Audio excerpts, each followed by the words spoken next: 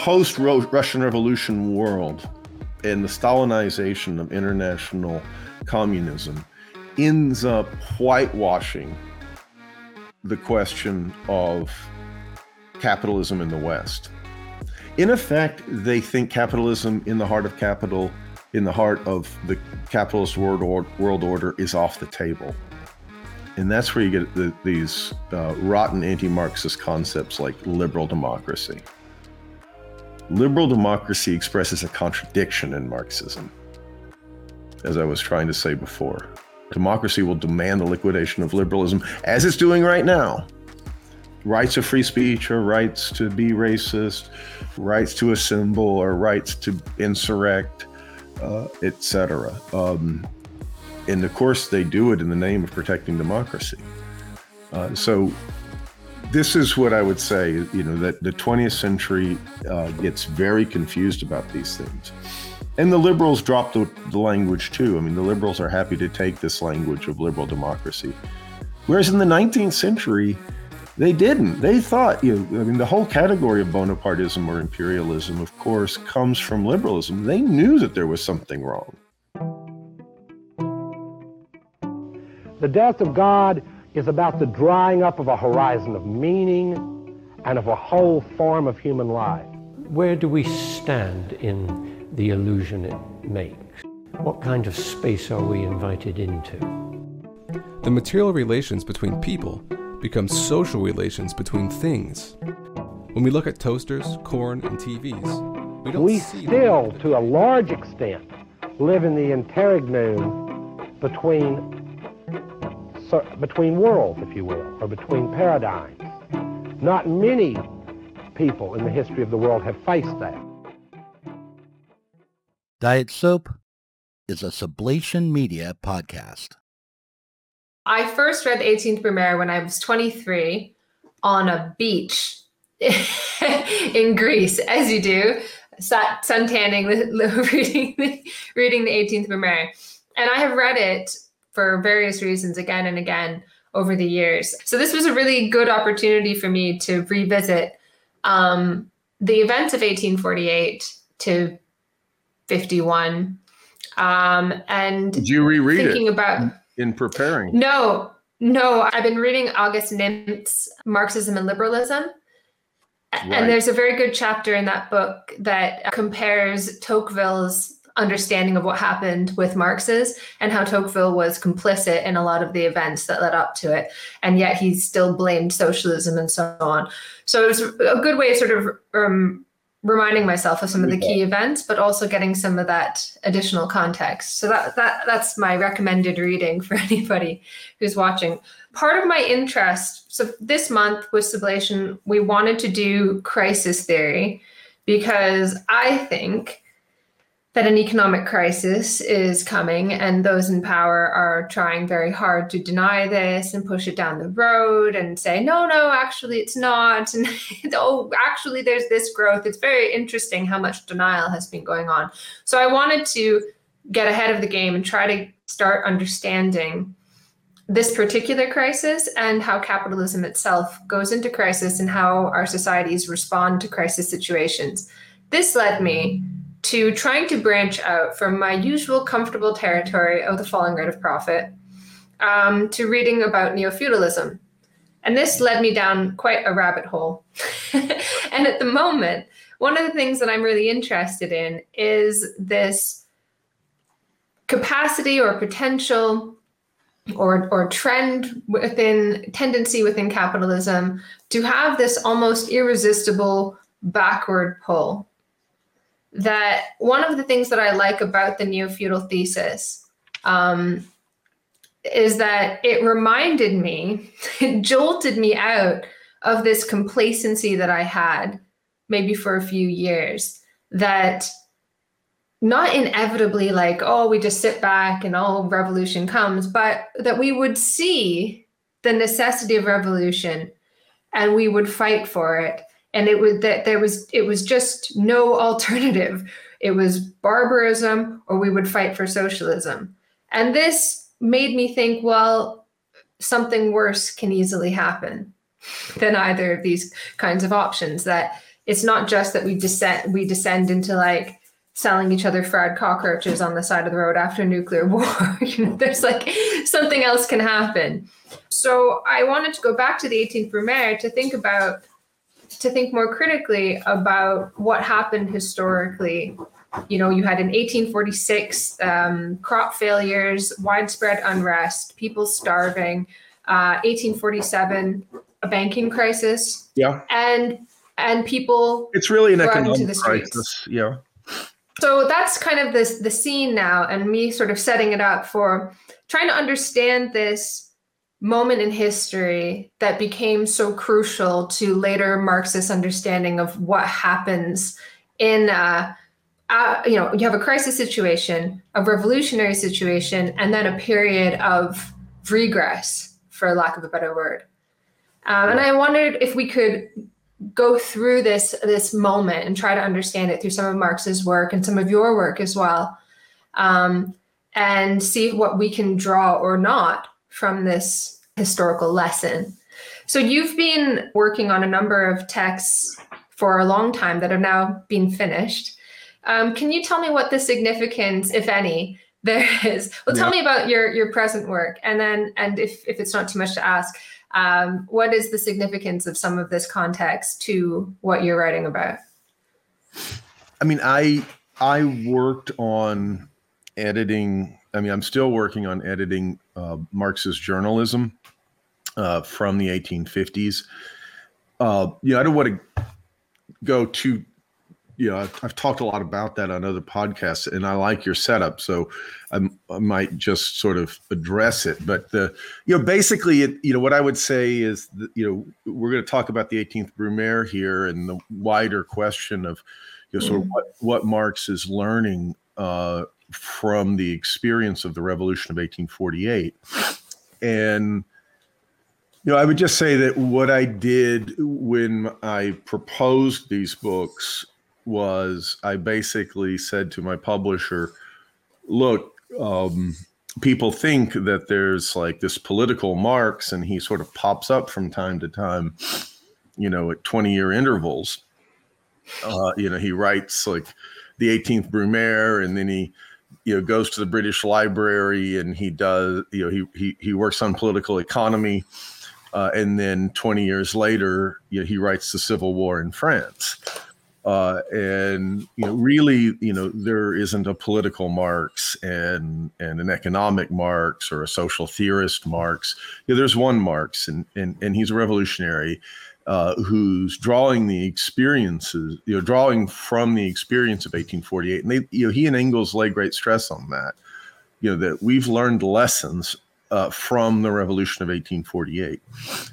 And I draw out the significance of his 10-year period of writing journalism from 1851 to 1862, 11 years, I suppose, where he's elaborating the 18th Brumaire and deepening his his reflections on the Revolution of 1848 for what in the collected works of Marx and Engels is about 7 volumes, very thick volumes, and show that look, these preoccupations don't go away, and so that's what I've done is I've taken this journalism and I've selected it, because it's uneven. And also, it was published in sort of to no good purpose in the 20th century.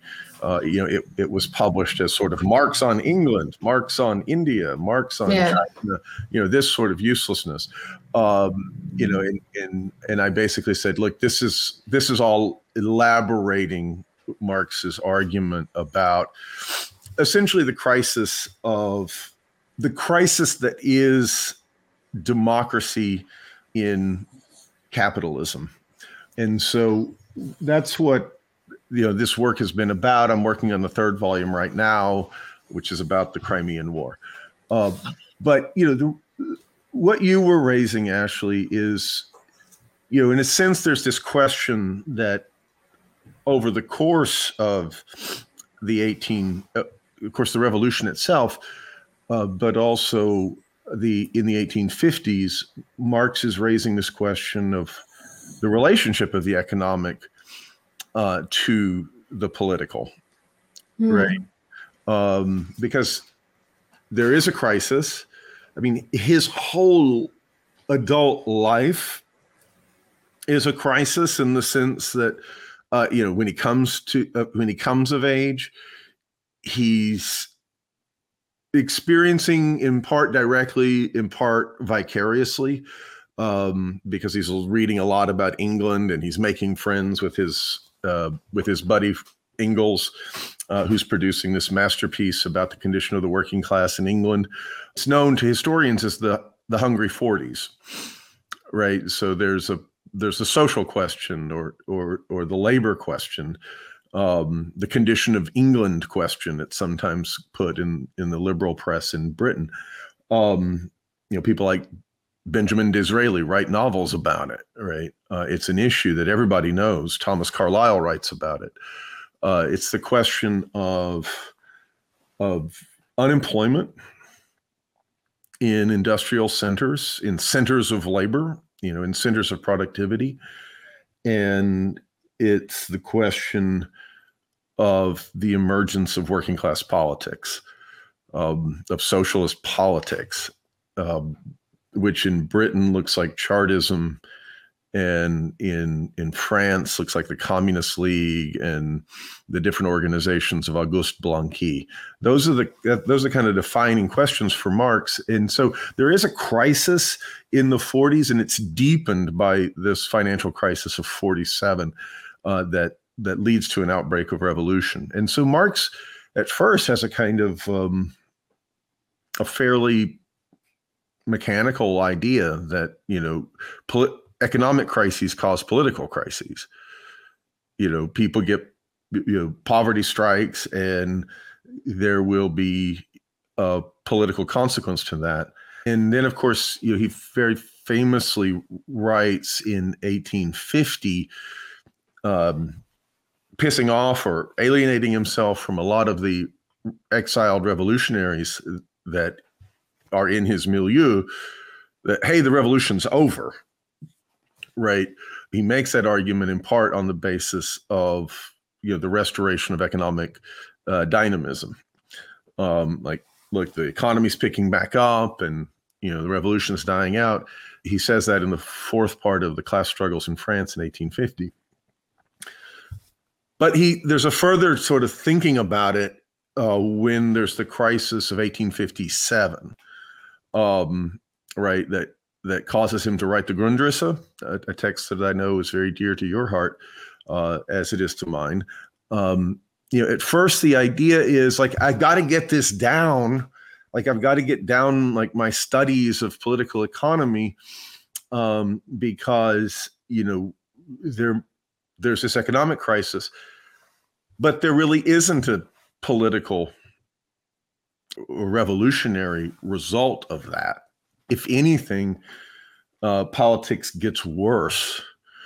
It gets worse in Britain with the kind of consolidation of Palmerston as a kind of Bonapartist leader, a kind of jingoist defender of a very belligerent policy, towards China, and a very brutal suppression of the Indian Revolt of 1857-58, which the British public responds to with a kind of bloodlust, and a deepening of the crisis of the slave power in America.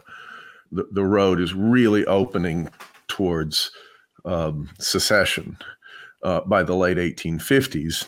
And so it looks like the counter-revolution is kind of consolidating itself on all hands. And Marx begins to develop, I think, a much more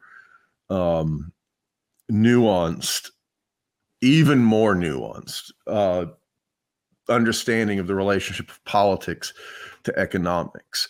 So in the 1840s, he has this sort of mechanical idea, and you can see this in some of his writing where he says that starvation led them to the barricades. And then he's very excited in the 1850s because he was expecting another crisis, which he assumed would lead to another revolutionary uprising. In that bit in the class struggles in France that I mentioned, he says the return of the revolution is as certain as the return of crisis. Yeah, yeah. So when was it that was it the experience of the late 1850s and the lack of an uprising that changed his mind about that? I think he had, there are a lot of indications that, already in the 18th Brumaire and elsewhere that he has quite a sophisticated understanding of politics. In fact, the sophisticated understanding of politics, very arguably. Yeah, but I think it deepens. And I think it's the definitive thing, that actually conditions the way he writes about the the critique of political economy. That he does develop the argument about the fetishism of commodities, really as that's what's absolutely distinctive from his previous studies of political economy, right? Is I would say that when you get to Capital, you're really talking about a theory of democracy in the state, right? Like, what is the fetishism of commodities? Like, the fetishism of commodities is like, how does that manifest? Like, how does this topsy-turvy world manifest? It's the environment that the working class has to negotiate in mass democracy. Can you kind of elaborate that a little bit? So what is the connection between the fetishism of commodities and democracy specifically? Well, I think that, of course, Capital's a great big argument, but he develops there an argument on the ground of, of course, the English example, as it were, a social example, where he kind of gets to the question of democracy as he gets to the question of capitalism per se, which I would say the question of capitalism per se is really opening up with the notion of relative surplus value in the Industrial Revolution. You get there by talking about the opposition between liberal rights, between right and right force decides. He's raising the issue of politics as he's developing the categories themselves.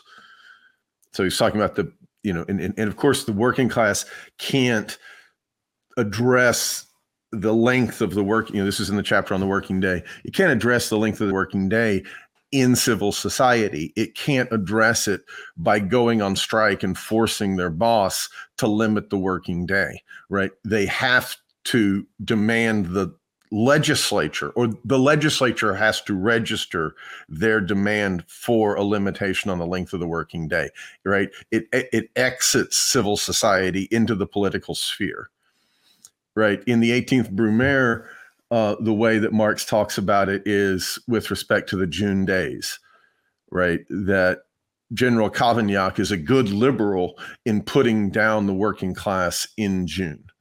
So again, there's a question of opposing bourgeois right, giving rise to mass democracy, universal suffrage democracy, which of course is electing Louis Bonaparte. So I would say that Capital is a critique of, obviously it's a critique of political economy, but it's a critique of the people who were pursuing political economy, which is to say socialists, right? Socialists are trying to assert the rights of labor. They're trying to assert the rights of the commodity form of labor. And in so doing, they're driving the commodity form of labor into crisis, into contradiction, right, under industrial conditions. And it's those industrial conditions and that mass unemployment, that condition of capital, that's giving rise to the political question. In other words, Marx's theory of of the capitalist state arises from his understanding of society, that people are going to, what do you do when the commodity form of labor is in crisis? You demand the right to vote. If you're potentially unemployed, and everybody is potentially unemployed, right? So the question of socialism is giving rise to, or the question of the social question is giving rise to mass universal suffrage democracy. That's the Marxist understanding, right? It's not just that like women and people who didn't have property had been denied the right of to vote. No, Marx thinks like universal suffrage democracy is like a particular kind of problem that is expressive of capitalism, right? This is the politics of the commodity form of labor in crisis, of a society organized this way. And of course, he thinks that in socialism we will overcome democracy. Yeah, that's another can of worms to open up. But to sort of bring out the key point here and sort of bring it back to the events of 1848, you had this situation in which you have the hungry 1840s. You have this situation in which people are just starving, and this leads to unemployment and so on. And then you have all of these elements of society express these contradictions. So you have the nationalists, the liberals, the socialists. Who else did you have? Well, you have these different factions. You have these different monarchists, right? So you have the Orleanists, right? Yes, and the Legitimists, right? You have different types of Republicans. Yeah, and some find common cause, and one of these common causes was universal manhood suffrage, at least, among other things. And so in 1848, they, among many other things that they demanded. So 1848, they have this revolution, which is expressing this contradiction as a demand on the state, right? For a constitution. And what comes out of that is a constitution that is that contains a number of concessions to such an extent that liberals at the time said it was a victory for socialism. Alexis de Tocqueville, for instance, said that the French Constitution of 1848 was a victory for socialism. All of these problems get expressed as democracy, as a demand for democracy, which itself also deepens the contradictions between bourgeoisie and proletariat, right? Because now the bourgeoisie wants to create this constitution that shores up its power and its right to rule and its right to exploit, or whatever. Maybe right's the wrong word, but you understand what I'm trying to say. But at the same time, written into this constitution is a limit on that power, which is universal manhood suffrage. And so they've kind of, by doing that, they've now created a situation in which the hostile classes can potentially reach a victory. And this then has to be clawed back fairly quickly. The revolution can't be stabilized because obviously, the working class immediately makes demands for national workshops, right? They're demanding the right to work.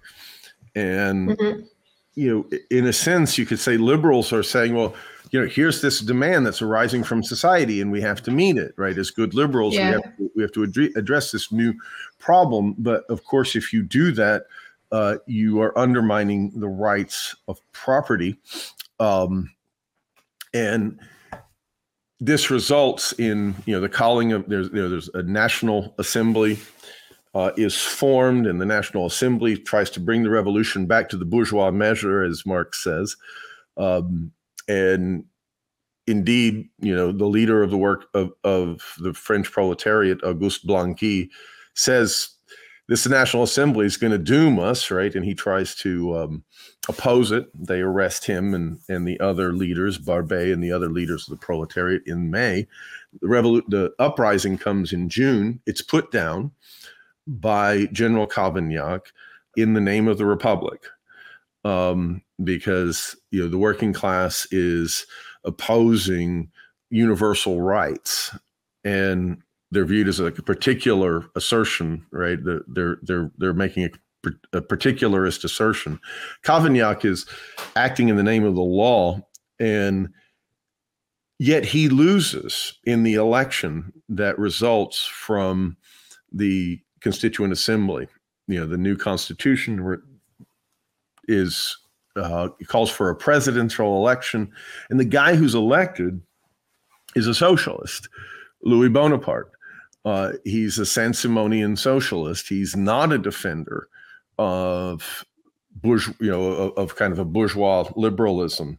That guy was Cavaignac. He runs in the election, right? It's not a scandal that he puts down the working class in Paris in June 1848. He's running on it, and yet he loses the election and very handily.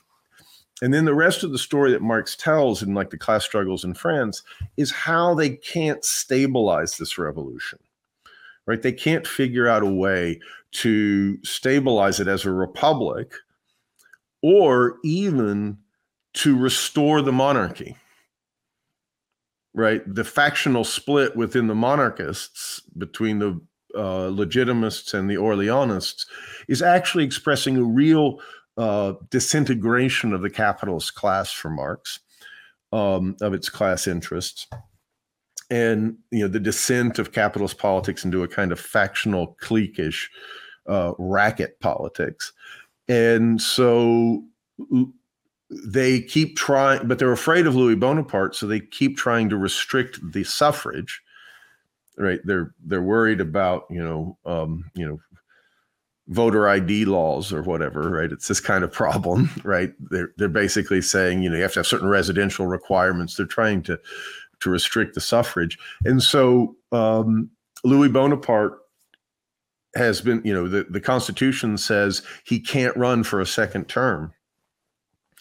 And so he overthrows the government in the name of democracy, right?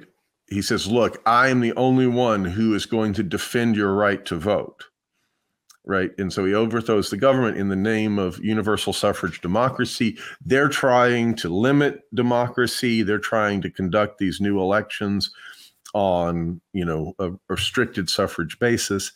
And Louis Bonaparte is reelected. The empire. He has a referendum on to validate the creation of the Second Empire a year later. He has a referendum immediately to validate the coup, and then a year later to validate the creation of the empire. Subsequent referenda are held. He's extremely popular.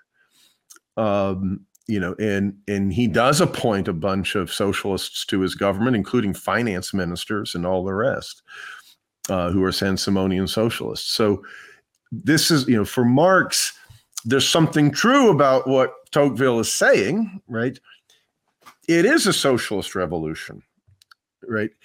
Capitalist politics is kind of all socialism for Marx. It's, as I jokingly would say, it's Comrade Trump, it's Comrade Biden, it's Comrade Clinton, right? They are leading the revolution, right? That is capitalism. And the problem is that they're just recreating the crisis of that revolution, right? That it takes proletarian it takes proletarian socialism, as it were, to master it. But, there's no such thing as like, whatever, rights of property, liberal, bourgeois society, right? In capital. The conservatives, though, had empowered Bonaparte. They had given concessions and sort of danced around this idea that, well, although you have Article 45 of the new Constitution, which says that you can't be reelected, maybe if you're so popular anyway, and you rule with a light hand and so on, and don't rock the boat too much, we can just kind of do away with Article 45. They saw Bonaparte, it seemed to me, as somebody useful that could come in and that they could use for their own purposes. And then it's the famous kind of image of the sorcerers not able to control the powers of the netherworld that they've conjured up, and all of a sudden the whole thing gets out of hand, and famously sacks all the ministers and everything. And they kind of symbolically protest, but at the same time, they don't care. So this becomes they don't really care. This becomes for a lot, well, historically, the kind of key moment for understanding the empowerment of an individual to oppress or suppress a revolution. So how does that square with what you've just said, in the sense that they are leading this sort of capitalist revolution, but at the same time they are empowered by conservative forces? So I'm just trying to make sense of all of these events. Right. So obviously the very elemental issue is the emergence of the capitalist state, right? That's what's really fundamental here in the 18th Brumaire. For bourgeois society, it may have required political revolution. Marx says, the bourgeoisie today, can't imagine that the ghosts of Rome, oversaw their birth, right? There were heroics, right? There were revolutions. There was Cromwell. There was George Washington. There was the tennis court oath, right? There were high ideals. Bourgeois society had to be emancipated, as it were, politically. That's a process of the subordination of the state to society. There had to be that process, and that sometimes the state, the old feudal state or absolutist state, which was really what the revolutions were directed against, was a kind of early modern absolutist state, had to be taught, look, you are the enforcement of the laws arising from society, right? Parliamentary supremacy, all the rest. The subordination of the state to society is the project of the bourgeois revolutions. And it's tragic that it had to take so much violence and so much chaos and so much confusion. But ultimately, that tragedy did win new ground for the revolution, right? There was the advancing of the project of the Third Estate's subordination of the aristocracy and the church to the needs of society. That's why it's first-time tragedy, right? There's a tragic element to the bourgeois revolution, that it required this kind of political form, but it did emancipate society. Now the process of revolution is farcical, because it not only are you not gaining new ground for society, you're losing all the rights that you've won. As he said, on December the 2nd, the February Revolution is conjured away by a card sharper's trick. And what seems overthrown is no longer the monarchy. It's the liberal concessions that were wrung from it by centuries-long struggles. Right, that the entire bourgeois revolution is called into question. Rights are lost. The state is reemerging, and society seems to have fallen back behind its point of departure. This is the setting up of the task of proletarian revolution in that portion of the 18th Brumaire. The state is reemerging as a capitalist state. That's what the significance of Louis Bonaparte is. In other words, to get to your point, like, Louis Bonaparte is a man for all seasons. He addresses the needs of everyone in society. He addresses the needs of the working class. He addresses the needs of the bourgeoisie. But he'll put down the working class, and he'll shoot the bourgeois fanatics for order on their balconies with his drunken soldiery, if need be. The question is the managing of the contradictions of capitalism. And so the state it has to emerge in the absence of a working class movement for socialism that can meet this crisis. The bourgeoisie can no longer rule, right? Which doesn't mean control the state. It means the bourgeoisie can no longer speak for society. Their wealth, their investment no longer expands the possibility of society as a whole. They can't rule through civil society, which is how money rules anyway. Adam Smith says, look, money doesn't rule politically, it rules in society, commands labor. But that's in crisis, and the working class cannot yet rule. The state is as it were, the placeholder of that unmet, the Bonapartist state, the capital state, is sort of the index of that unmet need. And it looks like the rule of force, its management of this contradiction. And so all of a sudden, the state, rather than being subordinated to society, is like rising up out of it and standing over and against it, right? You have this kind of language in Marx of like the state being given like a new impetus, and it's like hostile, and it clogs the pores of society and all of that language. And at the same time, it's driven by a necessity of he has these wonderful images like Louis Bonaparte steals France in order to give it back, so that everything looks like,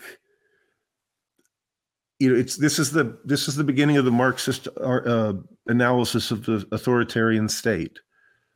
Everything looks like in this society a reward for your obedience. Everything looks like a gift that you've received.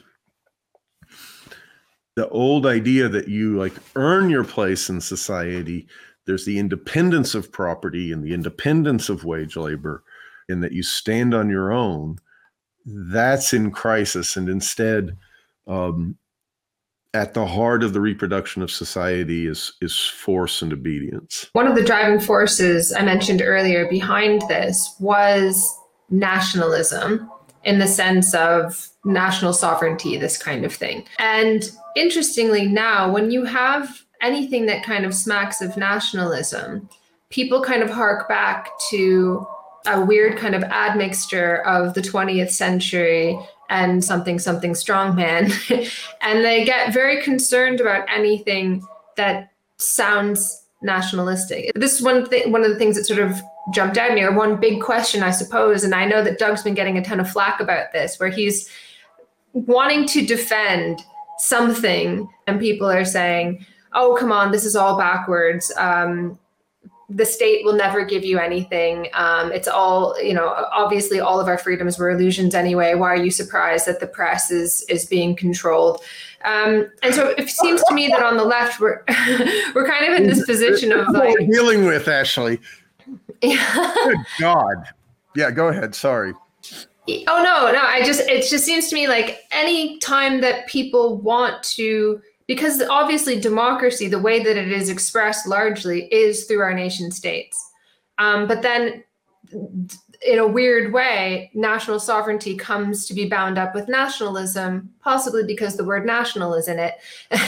And then this becomes something that's very scary, and that we would fight against, and maybe even look to broader structures to kind of hold down, like the EU, for instance, that this and in fact was founded on the basis of trying to keep democracy from going out of control. So the supposed lesson of the Second World War. And so you have like this, it seems to me with progressives, I don't know, I want to call them leftist, but I call them progressives as a placeholder when I don't want to call them leftist. But I suppose lots of people on the left see anything national sovereignty, fighting for against the rollback of certain rights, as all of this is just very old, possibly dangerous, possibly quasi-fascist. I mean, this is obviously like a legacy of a Stalinist counterposition of bourgeois to socialist revolution, right? So one of the things that happens in the 20th century is The left stops talking about what we've been talking about, Ashley. They stopped talking about the revolution of 1848. They stopped talking about Marx. Instead, all that you hear is the counterposition of 1789 and 1917. But really, there's no such thing as a socialist revolution, in the sense that what's going to drive revolution is the crisis of liberalism and the demand for bourgeois society. The bourgeois revolution keeps renewing itself. It doesn't go away. We're going to keep demanding the ability to work, which is very bourgeois demand.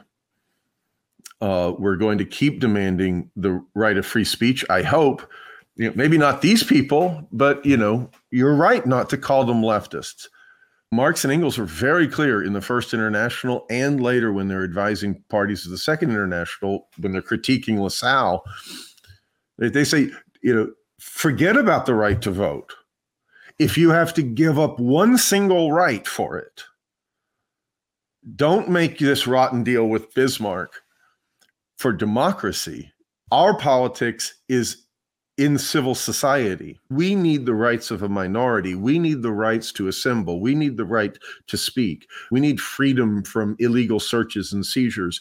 We need due process of law. Capitalism is a crisis of our rights, as Marx says here in the passages I just read a second ago. Democracy will demand the erosion of liberal rights. The right of the majority, right? Democracy is about majoritarianism. The rights of the minority will be rejected. And, I have news for these people, right? These progressives, right? Oh, I don't know about them. They may be in the majority, but my politics are in the minority. I know that for a fact, and I need my rights. And when they question them, they're hostile to what I understand to be socialist politics.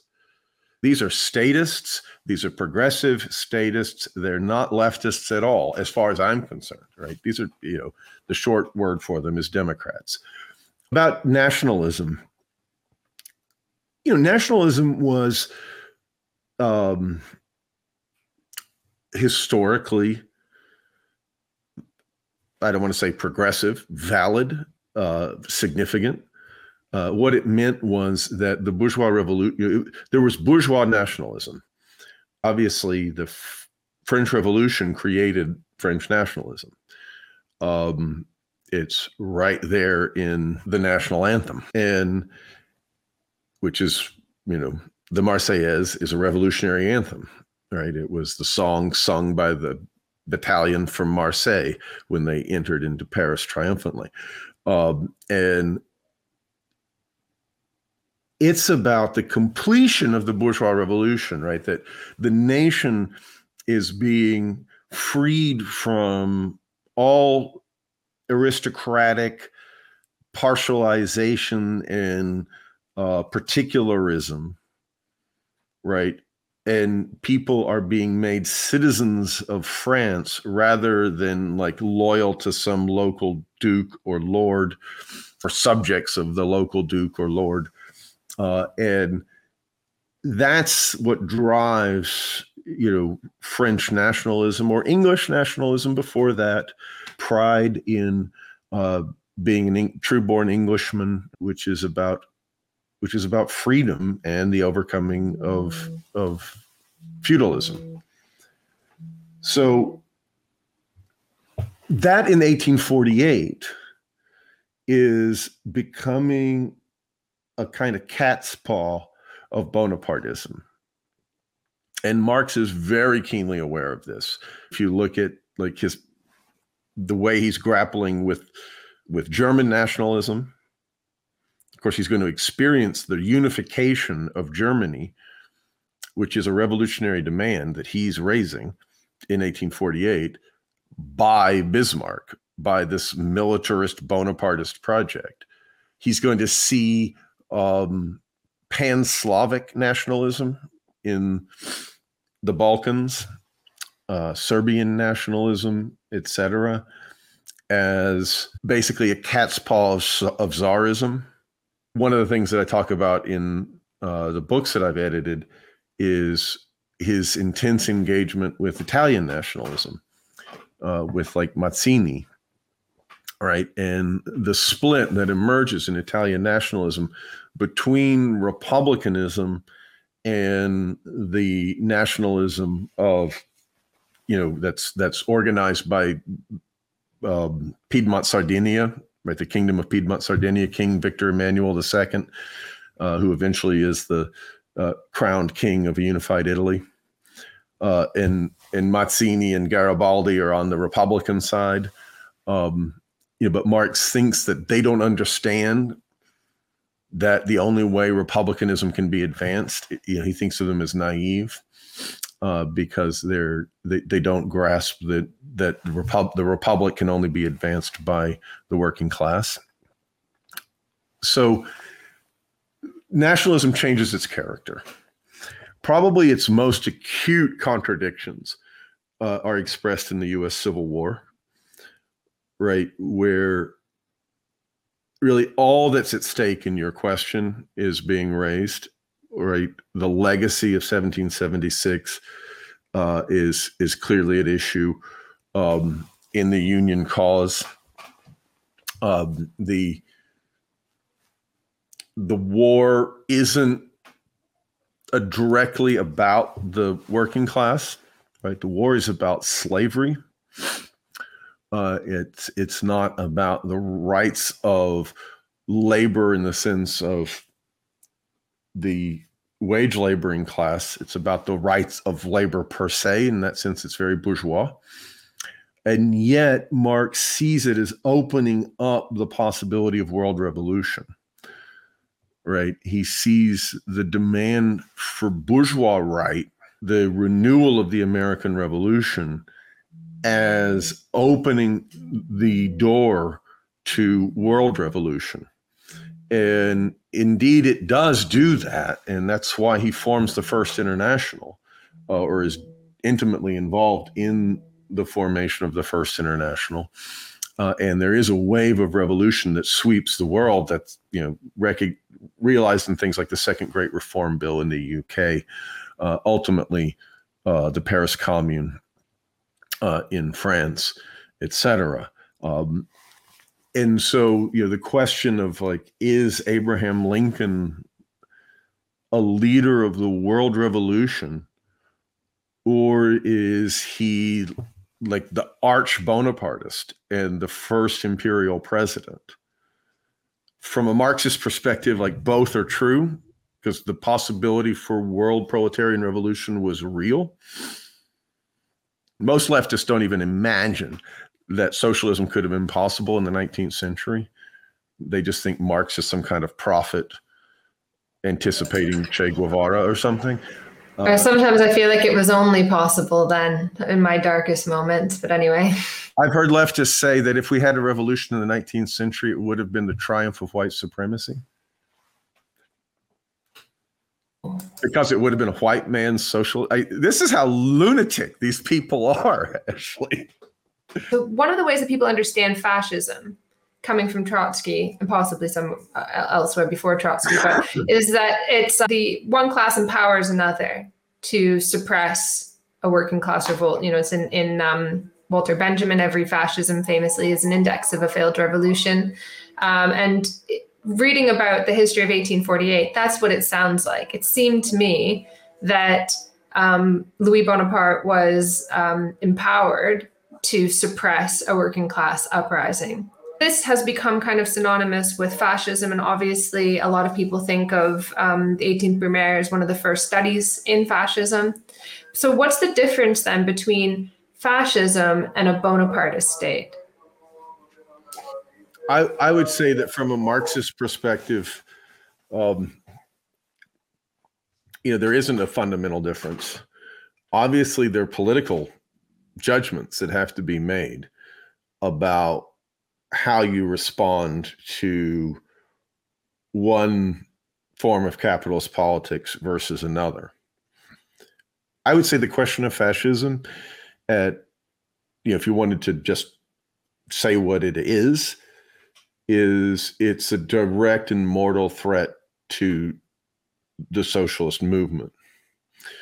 The significance of Mussolini and Hitler is that they intend to violently suppress the working class movement for socialism in all of its forms. But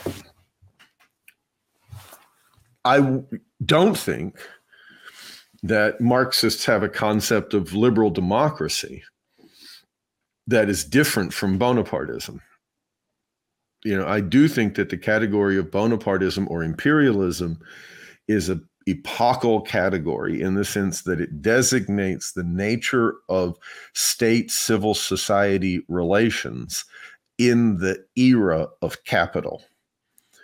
Every state in capitalism is Bonapartist. They are all part of a world Bonapartist state. Now, the unity of that world Bonapartist state does not mean peace. In fact, it may mean war, because it is a state managing contradictions, right? And war is its lifeblood. This is what I'm going to be analyzing when I publish Marx's writings on the Crimean War, which, for Marx, everybody the ruling class on all sides wins in the Crimean War. War is good for the world state. The world state being at war with itself is good for the world state. That is how Marx understands it. He's also taking sides and blah, blah, blah. But, I would say that, it is a function of Stalinism. Stalinism had to say that we're going to side with FDR and the Democratic Party. We're going to side with the progressive bourgeoisie, in pursuing the Popular Front against fascism. We're going to side with the progressive bourgeoisie all over the world. And therefore, the progressive bourgeoisie got dubbed liberal Democrats. That's where I think this notion came from. Where Lenin, Luxemburg, Trotsky, they don't have this idea. Obviously they know that Britain and America are more advanced societies than Russia. Politically, they know that the political task of pursuing socialism in the United States is a much deeper question than than overthrowing the Tsar in Russia is, right? Overthrowing the Tsar in Russia, you're going to have immense liberal support for that. The question of capitalism is posed much more deeply in Britain and America, France and Germany, than it is in Russia, because the full capacities of capitalism are on display there. What I'm trying to say, Ashley, is the idea of imperialism used to be a domestic concept. People understood that the police and the military were at the heart of the state in the core of capitalism. And that's what imperialism meant most fundamentally. It didn't mean colonialism, right? There could be colonies or there could not be colonies. Germany had no colonies. It's an imperial state. America really had no colonies until the Spanish-American War. It's still an imperialist state. The post-Russian Revolution world and the Stalinization of international communism ends up whitewashing the question of capitalism in the West. In effect, they think capitalism in the heart of capital, in the heart of the capitalist world order, is off the table. And that's where you get these rotten anti-Marxist concepts like liberal democracy. Liberal democracy expresses a contradiction in Marxism, as I was trying to say before. Democracy will demand the liquidation of liberalism, as it's doing right now. Rights of free speech or rights to be racist, rights to assemble or rights to insurrect, etc. And of course, they do it in the name of protecting democracy. So this is what I would say, that the 20th century gets very confused about these things. And the liberals dropped the language too. I mean, the liberals are happy to take this language of liberal democracy. Whereas in the 19th century, they didn't. They thought, the whole category of Bonapartism or imperialism, of course, comes from liberalism. They knew that there was something wrong.